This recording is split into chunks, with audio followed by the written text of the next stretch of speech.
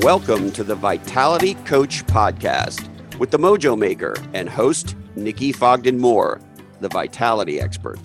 Dedicated to helping you be the CEO of your business and your life with special industry and life-leading guests, top tips on how you can create that magical blend of healthy, wealthy, and wise for CEOs, entrepreneurs, founders, and people who do things with life.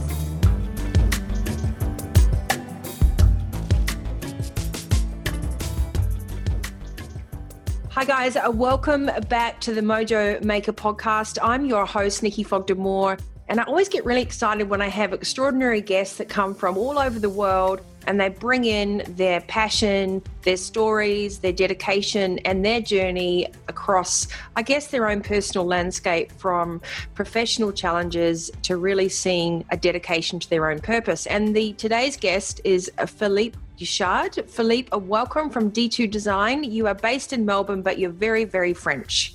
I am French indeed. Thank you, Nikki. Thank you for having me today. It's a real pleasure and an honor. And I know that behind you sitting there, people can see your elements of D2 around designing for the market function, but planet profits as well as people. So let me just give everyone a little introduction today. Philippe is an award-winning international industrial designer. He's got over 25 years experience. You wouldn't know that looking at him. He looks not a day over 21.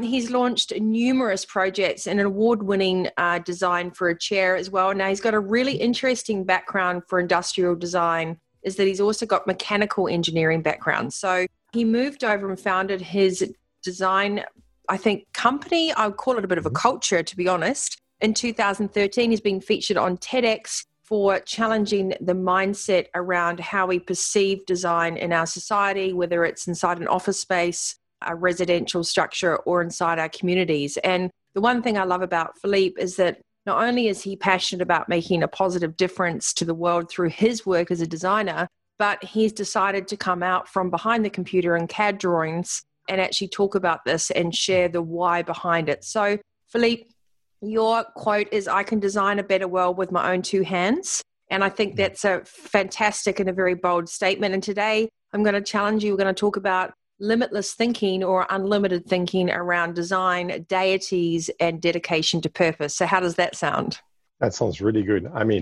So I guess one of the things that you and I connected with a long time ago was just looking around the edge of the box. So not kind of doing what everyone else was doing, but thinking surely there's more out there, and really trying to find that connection with people, purpose, and the planet, but also make sure it was profitable, because then we knew that by doing that, we could give back more and make more of a statement. So before we get started, how on earth did you get into industrial design and this really unwavering dedication to imagination, not just function and form, but really your ability to reimagine function and how that could actually blend in with landscape, blend in with people's lifestyles, and provide a sustainable solution for our Mother Earth as well? Yeah, thank you. It's a very broad and very generous introduction today. I think for me, it all started when I was 16. I was barely doing okay at school. I was one of those disengaged students, I guess. I was a B- student sitting at the back of the room and doing the least amount of possible so that I could just get my grade and cruise by. And both my parents are engineers, and they really want me to follow suit on the engineering path. And having a B- grade was not very conducive to reach the top engineering schools in France. So they had me take a career counselor test. And the test came back, and I sat with a career counselor, and she pretty much said that I wouldn't have the brain to have my baccalaureate, especially not in math and physics. I wasn't made for that. I should really forget about any type of university studies or, graduate studies beyond baccalaureate. I didn't have the brain for that. And she mentioned that the best I could do in this life was to do something with my hands. That's literally what she said. And maybe like a cabinet maker. And I would be on the top of my game if I would make violins someday or something like this. Okay, so that was all those years ago. That was all those years ago. And actually, she presented me the profile that she shared. And most of my colleagues at the time, they had a profile with two strong spikes in the spikes were both interest and skills combined. And they had two strong spikes in math and physics. And I had those, not as strong, but I had other spikes all over the spectrum. I had spikes in art, I had spikes in grammar, I had spikes in logics, which is a different way of thinking. And I think the career counselor did her best, but she couldn't quite picture what was that type of mind about. But 2 years later, I did enter mechanical engineering school, and I was throwing a party at my place, as you do when you're a student. And there were about 30 people in a tiny bedroom of mine. And one of the girls invited her boyfriend, and he introduced himself as an industrial designer. And I never heard the term before. So because I'm a visual being, I thought, well, industrial design, that's probably a guy who picks up the colors in the industrial facility and, paint the pipes red and blue for gas and water or something like this. So how dumb is that job? Like, seriously. So I was making fun of the guy all evening. And then at the end of the evening, I just said, apologies for my behavior, but I had to entertain people. But what is industrial design? And his answer was, I'm the CEO of a design studio here, and how about you come along and I'll show you around. And that's what he did. He was extremely generous. He spent 2 hours with me explaining the whole design process. And there are moments in your life where you have to pay attention. You have the brain that is firing up and you have the gut saying, there's something going on here. Well, that was one of those moments in my life. And up to a point where I didn't really think that I wanted to be a designer. I really thought already that I was wired, or I was already a designer. Like I had like all the ingredients, or the soil was here and I just needed that seed on top of it or something like this. And the first thing I did when I came back to my little tiny room is just to dig back this a career counseling test I had. And what I saw is kind of, for me, what I had in mind, that was a perfect match for a designer, because you need to be, one definition I heard from designers to be a specialist, so someone that knows nothing about everything. And I kind of like this definition, because you need to be able to understand finance, you need to understand sociology, marketing, behaviors, you need to understand different logics, you need to understand mechanical engineering, and you don't need to be an expert in any of those, but you need to have enough of the area of covering so that you can have the conversation and understand different aspects of the product. So that's how it all started. So you had your epiphany moment when you were at college, and that generosity of time from someone who was already very passionate and purposeful about their work, it would allow them to say, hey, come follow me, I'm going to give you a sneak peek. And then you fast forward many, many years of moments, because I know that I spoke about unlimited thinking, and this is a great example of no matter what boxes were put in place for you to tick in terms of career, actually wasn't really one that was a known definition. And that happens to so many people. What if what you're meant to be doing hasn't even really been defined yet? What if you are the new definer? What if you are the pioneer or the trailblazer? So many people listening to this may not realize that in all that time, they've been forced to fit into a system when they could be part of creating the future. And so you did that. You decided to go and evolve your work, and for personal reasons and moving across to Australia. And I know we'll come on to some of the other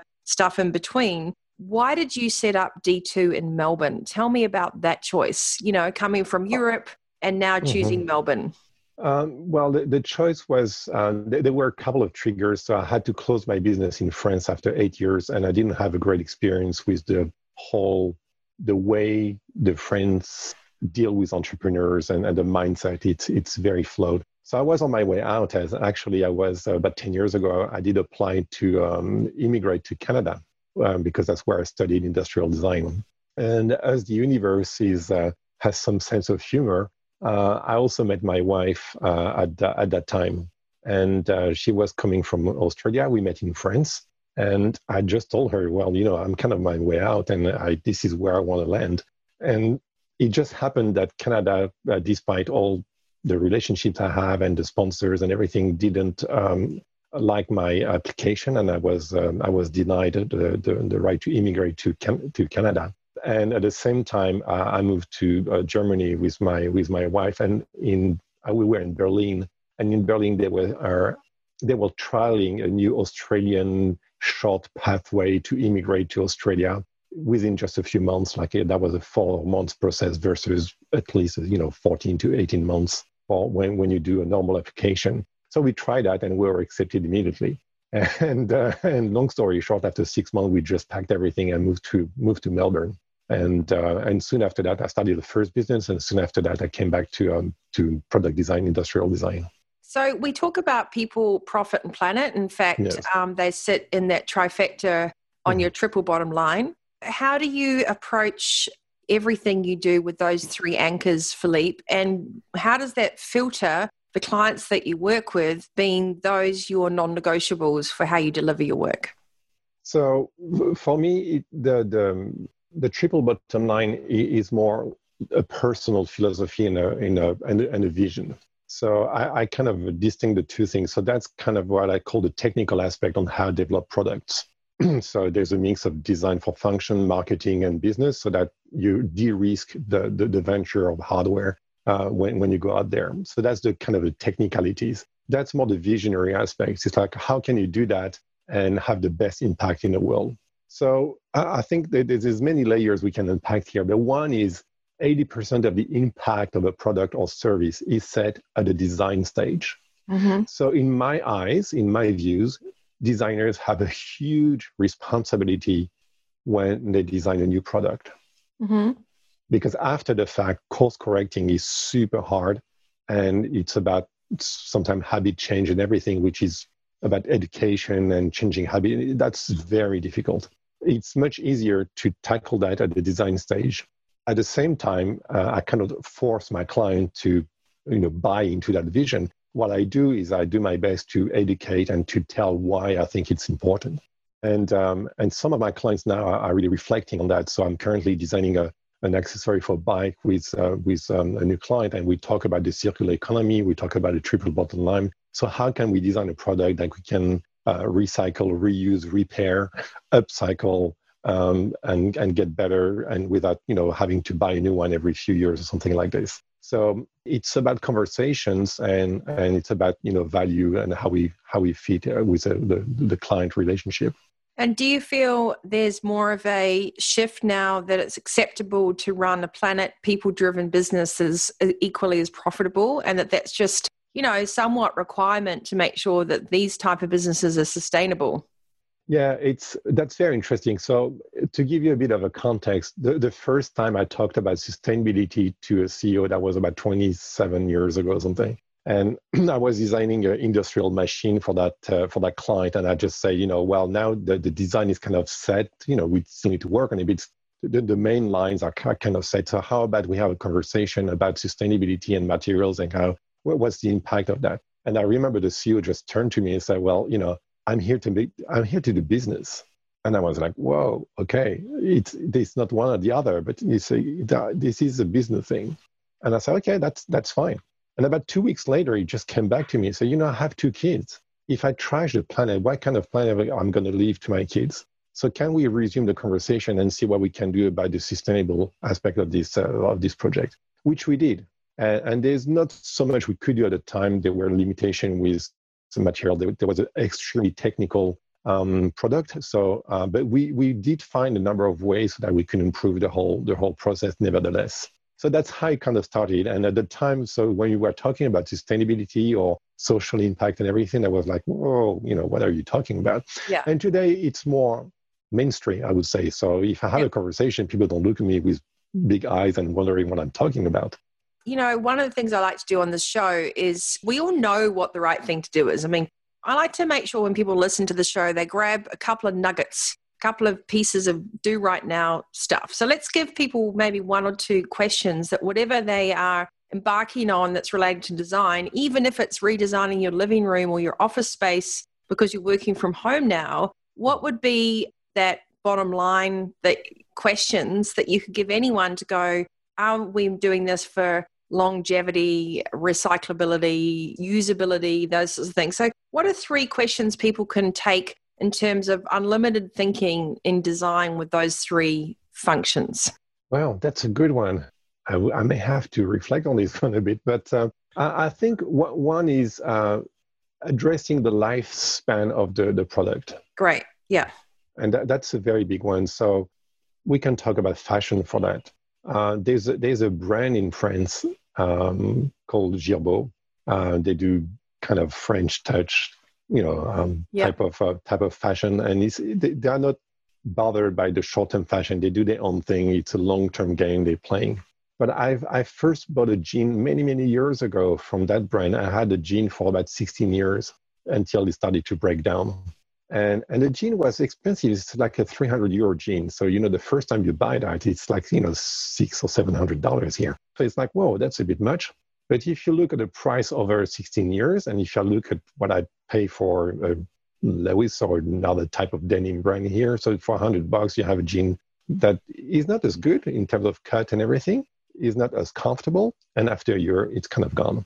Mm-hmm. So if you repeat that over 16 years, well, you see that the brand that is trying to do the right thing in terms of culture and vision is actually more performing from the financial point of view. Great. So you've got, this quality over quantity kind of volume lifespan. So whatever and I just noticed before when you spoke about this current client you're looking at how you can recycle and repair rather than throwing out and replace. Yes. Yeah. So what would be number 2 for anyone embarking on a design brief that they should put into that in terms of a personal question around people? So the other thing is, can the product be repaired? Can it be dismantled easily? Can it be separated? Can the material be separated easily and then put in the right bin, so to speak? Repairing is a big issue. Very current story. I have a workstation behind me to do CAD design. There are kind of specific computers that are a bit expensive to do CAD and everything. The workstation crashed yesterday. And so the motherboard seems to be dead after, I called the hotline and everything. And the immediate reaction from the people is like, well, you need to get a new one. And there's no, well, we're going to repair that or okay, we're going to send a new motherboard that is more performing. That doesn't, it's not in their mindset. It's like, okay, just dump that and get a new one. And that bothers me because maybe the motherboard is dead, but the screen is fantastic. Yeah. Like I know what you're talking about. MacBook Pro, I had an upgraded version because of all the video and everything, and they were just so brilliant. And anyone that was a bit of a techie loved them because they could go in and work on the motherboard, right? But the new ones, everything was built in, so you couldn't take the motherboard out and upgrade it or do extra storage or anything. It was just, repeat. And then Apple was a great example, and so are all these technology companies, and the number of cords that I have. Like I laid out on the floor the number of cords and cables. In fact, I'll be posting that photo soon. I feel so terrible, and I feel so angry at companies that say they give back to charity and everything else, but actually all they do is create more waste. And, the tiny little sort of A and B kind of end-to-end thing changes everything, and you have to find another cord. And I know every household, probably if we stretched all the cables we own, it would go around the world like a ball of wool, many times over. Yes. But, so, in many cases, consumers will feel they're forced to just go with the flow. Whereas I know now there's a real uprising of influencers and people that are going, no, I'm going to not buy plastic. I'm going to do this. I'm going to try and be but it means foregoing instant gratification sometimes and waiting for something. But there's not a lot of products that are repairable these days. You don't get that choice. That's true. And there are two ways to see that. It's either, okay, well, we don't have the choice and this is, really upsetting and whatever, or this is an opportunity. So for me, I think like if you're a startup or if you're an entrepreneur, or even if you're an established company and that has its pulse on the market, that's the time to do that because people want that. And I would claim that today, and because of COVID and what's happening, we may have some kind of economic repercussion, and that make that business even more relevant. So if I tell you today, oh, you're going to buy the next MacBook Pro, but in 3 years it's obsolete.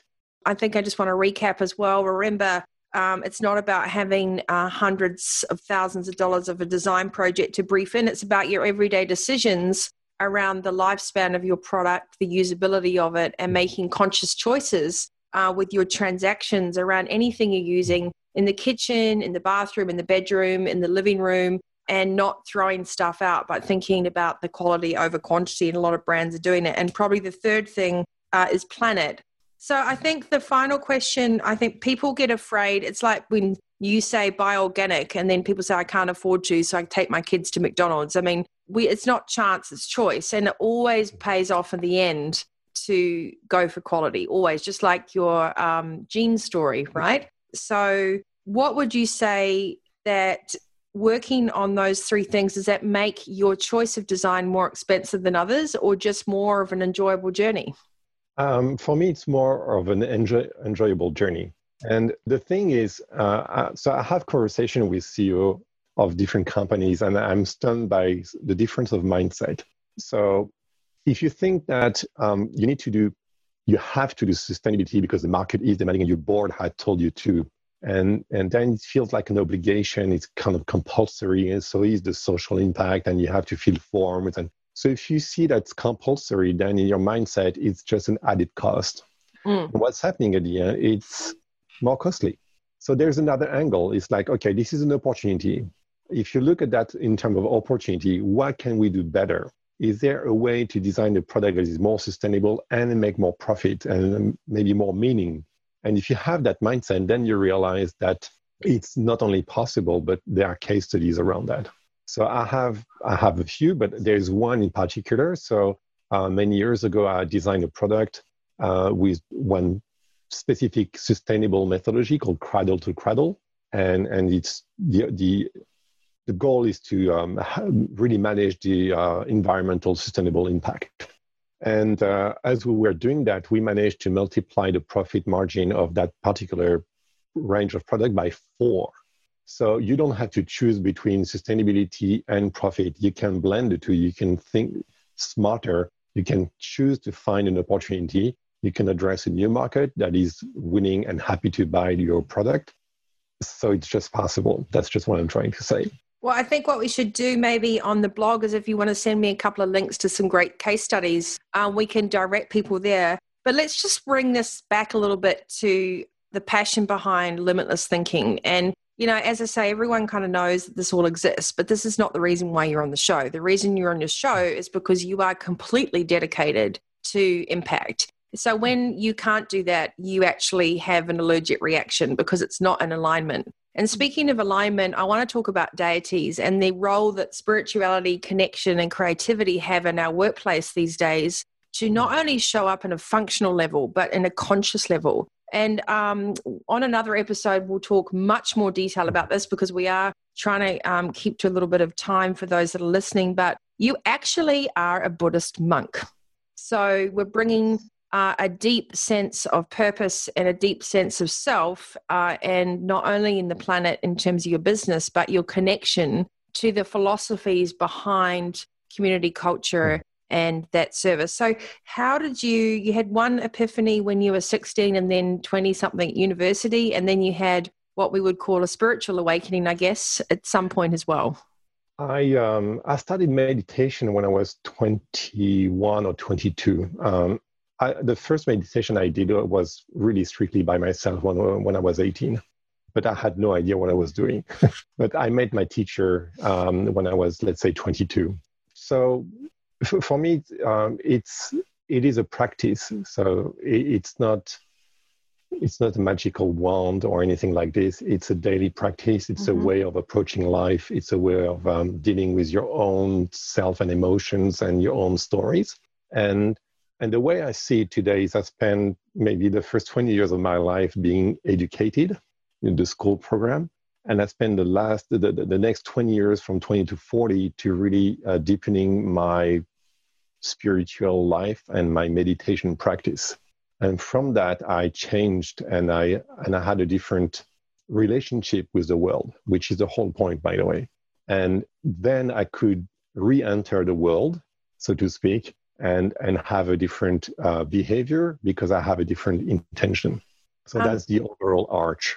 And do you feel that consciousness, I call it the evolution of self, just like we evolve products, has assisted you in your creativity around what I call the reimagination of someone comes to you with a brief, But when you're in your creative zone, you actually get access to ideas that haven't been thought of before. And that's where your innovation comes from. Yes. I mean, for me, the process of creativity, I still don't quite understand it. Right? And I don't think we're supposed to, though. I think that's the point. Yeah.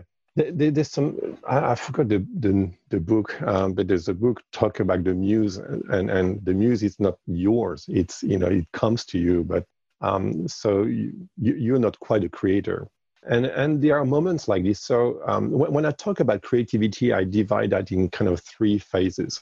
So the first phase, I call that immersion. So if I need to create a chair, let's say, I need to understand, what's the chair for, what's the environment, who's going to buy, what's the profile of buyer, where it's going to be in their place and all that. So I need to really, really dive into that world to understand what's all about that chair, what's going to make it special. And then there is the creative work. And this one is not glamorous at all. It's about sketching and spending a lot of time finding ideas and not finding them. That's the whole thing. So you're going to sketch, or one of the exercises we're given when I was a student is to sketch 500 times the same drawing or the same idea, because you can't. Emotionally, it's a torture, so you have to move through some personal emotional journey. But there's a purpose for that. So the whole idea is just to sit and kind of really force yourself and immerse yourself in the creative process, and you won't get the answer. And the third phase, and that's where kind of the magic happens, I call that letting go. And letting go is exactly the place you were mentioning. Is like the idea comes to you. And where it comes from, I don't really know. I never felt the idea was mine, by the way. That never happened to me. I felt the idea was maybe from my subconscious or from somewhere else. I just don't know after all these years. But if you don't do 1 and 2, the third doesn't happen. Like you need to do the work. If you don't do the work, it's not happening. In 27 years, it happened only once that I got the answer on the day of the brief. And I remember very clearly, I was sitting with a client, and she was giving me the brief, and I just sketched something because I kind of knew that was the answer. And I just turned the page and I said, "Is that it?" And she was like, "Well, yeah, it is exactly what I had in mind." But that happened once. All the other time, I had to work. Yeah. But maybe you'd done other work before that moment. You just hadn't realized it, because there's lots of different, alignments and flow. And that really brings me back to that statement about doing the work. I always say when I'm talking on stage, or I'm saying to my clients, Buddhist monks don't come out of their service in the monastery with a certificate and go straight to the pub and go, woo, and that's it.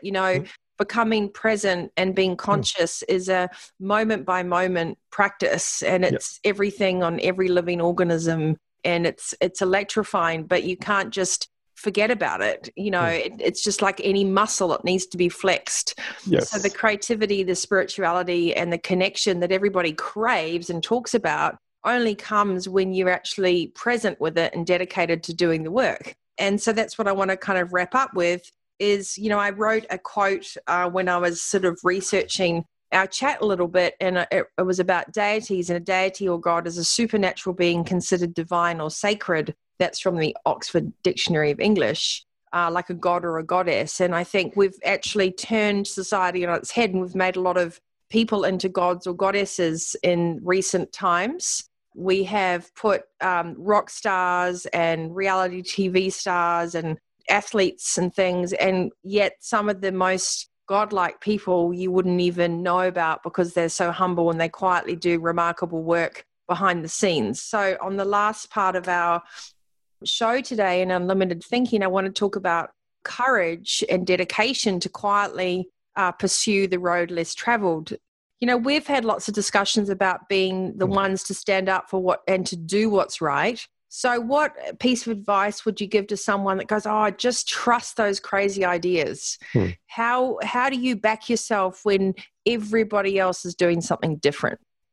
So I'll give maybe a slightly different perspective. So the practice of meditation eventually will give you a very strong sense of oneness, meaning it's not you separated from the universe. It's not you competing with other. That doesn't exist. It's just one thing. When you have this feeling, I would say, or, then everything you do is based on values. And what are your core values? And my values are benefiting all beings. It's irregardless of who you are and everything. So if I have a conversation with anyone, I'll try to bring some value to that conversation. And when I design product, because this is what I do, I need to bring value in that conversation too. So there's a technical value, but there's a visionary value too. So How do you stand? For me, one of the triggers was when I was just a young man, and it happened that I visited my grandpa. I usually didn't see much of him, maybe once or twice a year at the most. And I had the privilege to visit him just a few days before he passed away. And I think he knew, because he sat with me and he said, "Oh, Philippe, I need to tell you a few things about life." And he told me about integrity and other values that he had, and he was very, very strong about. But one of the things he told me, he said, "Philippe, you need to take the road less traveled, because this is where you're going to learn the most." And I'm quite moved when I say that today. I think that was one of the best advice, and with some other advice from my teacher, because that's what we need to do. I know we always complain with visionaries because they disrupt the status quo, but there will be no Apple without a visionary. There will be no Elon Musk and SpaceX without visionary. There will be none of those companies and those. There will be no Mother Teresa, work without her vision, and she was very disruptive. Mm-hmm. So you need to have those people that trigger a bit the status quo. And I'm not saying I'm not at that level by any stretch of imagination, but what I do is carried by the values I had, the value I received, and also the values I've developed. Again, I had to go through my own personal journey in order to be who I am today, and trying to benefit the world with the skills I have. Yeah, and I think that's beautiful, and it comes through everything. And let's just sign off today's show with a little bit of reality, which is just because we believe in all these things, and just because we're courageous enough to do the road less traveled, no one else knows that more than I do. I'm doing it daily. Even things like learning guitar in the last couple of months, and just, I just got myself the most magic Taylor guitar, which, and I think sometimes we're like, oh, I shouldn't do it. But that creativity from music has unlocked so much more for me in my authorship and my connection to enjoyment, because I give so much out for my clients. And I think when you and I were talking, these courageous steps we take that we're forced into, because as you say, we're one, also come with roadblocks, because we get quite confronting for people. And when we're in sovereign self, you don't know how to handle it when people don't do the right thing, because it is a kryptonite to your personal values of truth, honesty, trust, and integrity. So how do we navigate that as leaders?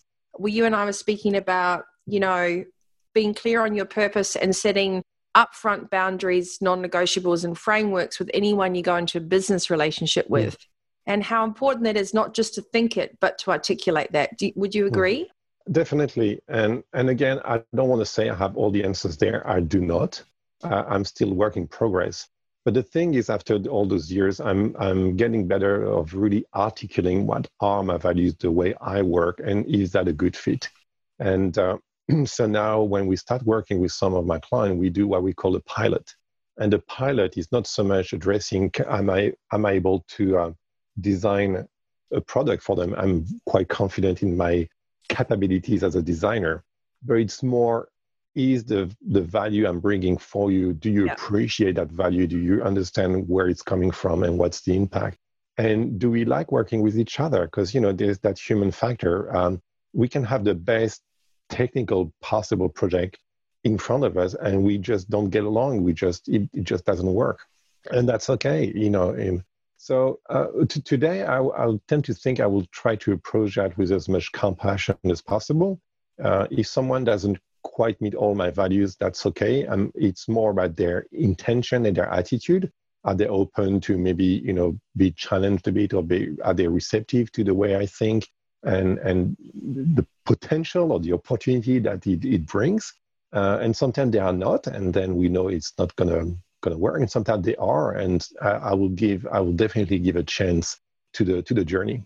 And I think, most recently we spoke about having the courage to go no, and then what to do next about it. So Just because you have a personal responsibility to self doesn't mean you can't say, hey, listen, this construct, this working relationship doesn't quite fit, because there's no use hanging on to something that isn't equally or mutually agreeable. But for so long, why do people stay in there, especially in business? Because they're afraid of reputation. And I know that that's something that's really important. When you're a pioneer, you feel like a bit of a mad scientist, and you are the black sheep. You might be seen as the swan, but you've just gone through this recently as well, at the risk of alienating yourself from the comfortable group. You actually took a stand for something. And I was like super proud of you when you did that. But it gave you heart palpitations for a moment.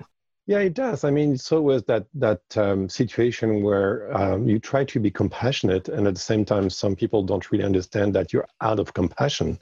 Yes. They just don't get that. And they think it's aggression or a trick of the self or something like that, which has nothing to do with this. Yes. And after, some conversation, if you repeat the conversation, it's not going anywhere. I have to make the decision. I have to make the call and say, I think that's not going to work. Yeah. And it's uncomfortable. I have a spiritual life. I do meditation, and at the same time, I run a business. So there are very practical aspects related to that, and sometimes it does hurt the business side. But long term, I think I have no concern. It's going to work for the better. So, Philippe, you've shared some amazing stories, and I would just say like a tiny toe in the water for truly how magical and enriching your journey's been up until this point. So we're lucky to have you based down under, and as much beauty as in France, you're bringing some of that here. Just to sign off, what website can we send people to so they can go and check out more about your innovation design products and how to get in contact with you? So it turns out I have a new website. It's called d2melbourne.com.au. It's been launched just a few days ago, so that's good. And the blog and case studies haven't been populated yet, so I will need a bit of time to do that. One way is also to connect with me on LinkedIn. I think that's an easier way because I publish quite a number of articles and posts, and what I publish will give you a fairly good idea of how I think and who I am. So, and I'm always happy to have a conversation. So on the website, you can schedule a 20 or 25-minute free call with me if you have an idea, if you want to talk about some kind of principle, or if you just want to have a chat because you're an entrepreneur and you find that exciting. I'm always happy to connect. And one last, we know we've got the beautiful quote from your grandfather, always take the road less traveled, which thanks very much. I saw the bottom of that on the Courage to Dare to Pioneer video that I did the other week. What's one piece of advice you would give anyone, I would say, who wants to consciously consume or create? What mantra should they have with them? I think I will share maybe one of the very first teaching I had from my meditation teacher, which is accomplish a great task by a series of small acts. Meaning that in meditation, you don't attain enlightenment just by sitting 10 minutes on the cushion. I mean, there are a couple of people that did that in the past, but it's more the exception than the rule. The rule is sit for a long time before anything happens, but that's compounds. And that's the same with your behavior. You cannot change your wardrobe, your interior design, your house, your tomorrow morning. It's too much. What you can change is one thing. And maybe it's not buying that lettuce that is wrapped with plastic bag because that's too much. And maybe find another store where you can buy a lettuce that is just a lettuce, or a banana that is not wrapped because that's a bit much too. So you can make those decisions and stick by them. And when you do that, eventually they become a habit, and then you can take number 2. Yeah, and I think that's right. I think the overarching thing to unlimited thinking is number 1, go inward and start realizing that there is more knowledge that sits within. If you stop racing around, you might hear it. That anyone has the opportunity to be a pioneer. You've just got to be able to listen to yourself and allow the process to unfold. And the other thing is that when you're ready, the next level will appear for you. You can't rush that. You've just got to do the work and trust it. And there lies the beauty of development and evolution of self. So one part of our lives is education, and the second part of our life is almost, I'd say, dismantling society's education and putting ourselves back together again in a sovereign aspect, but always blending how we need to show up in everyday world, because there's just not going to be a utopia where people can blink and it's all understood. We've got to learn how to communicate with accuracy just as much as compassion. And then if someone doesn't understand where we're coming from, it's not always our fault. Just everyone has a different filter. And, I think that's really important too. But it is your responsibility to define what your bottom lines are, just like you have planet, people, and profits, and to take those beautiful life skills and stories that you are sharing with your clients and with your family and with all of us. So, Philippe, thank you so much for your time today on the show. Very mellow and gracious conversation from a very intelligent man. So we're very lucky to have you. I will put the links to your TEDx chat, to LinkedIn, to your website, and everything else. You can find the episode on all podcast channels from Spotify, iTunes, everywhere else that does podcasts. It's free, The Mojo Maker Show. Please come along, like, subscribe. We'd love your review. And also hop over to my YouTube channel, for the Mojo Maker Show, Vitality Coach TV. It's free as well. Hit the notification bell and like and subscribe. And if you love this, please share, because more and more people that have the tools to stand up and to trust their crazy ideas, this life will become very enriching. So thank you for listening wherever you're tuning in. Reminder that you are in the driver's seat. It just takes a couple of shifts and coordinates to press pause, and you stay healthy, wealthy, and wise. This is Philippe Guichard from D2 Innovation with Nikki Fogden-Moore on the Mojo Maker Show. Thank you, Nikki, for having me today. Okay, guys, thank you so much.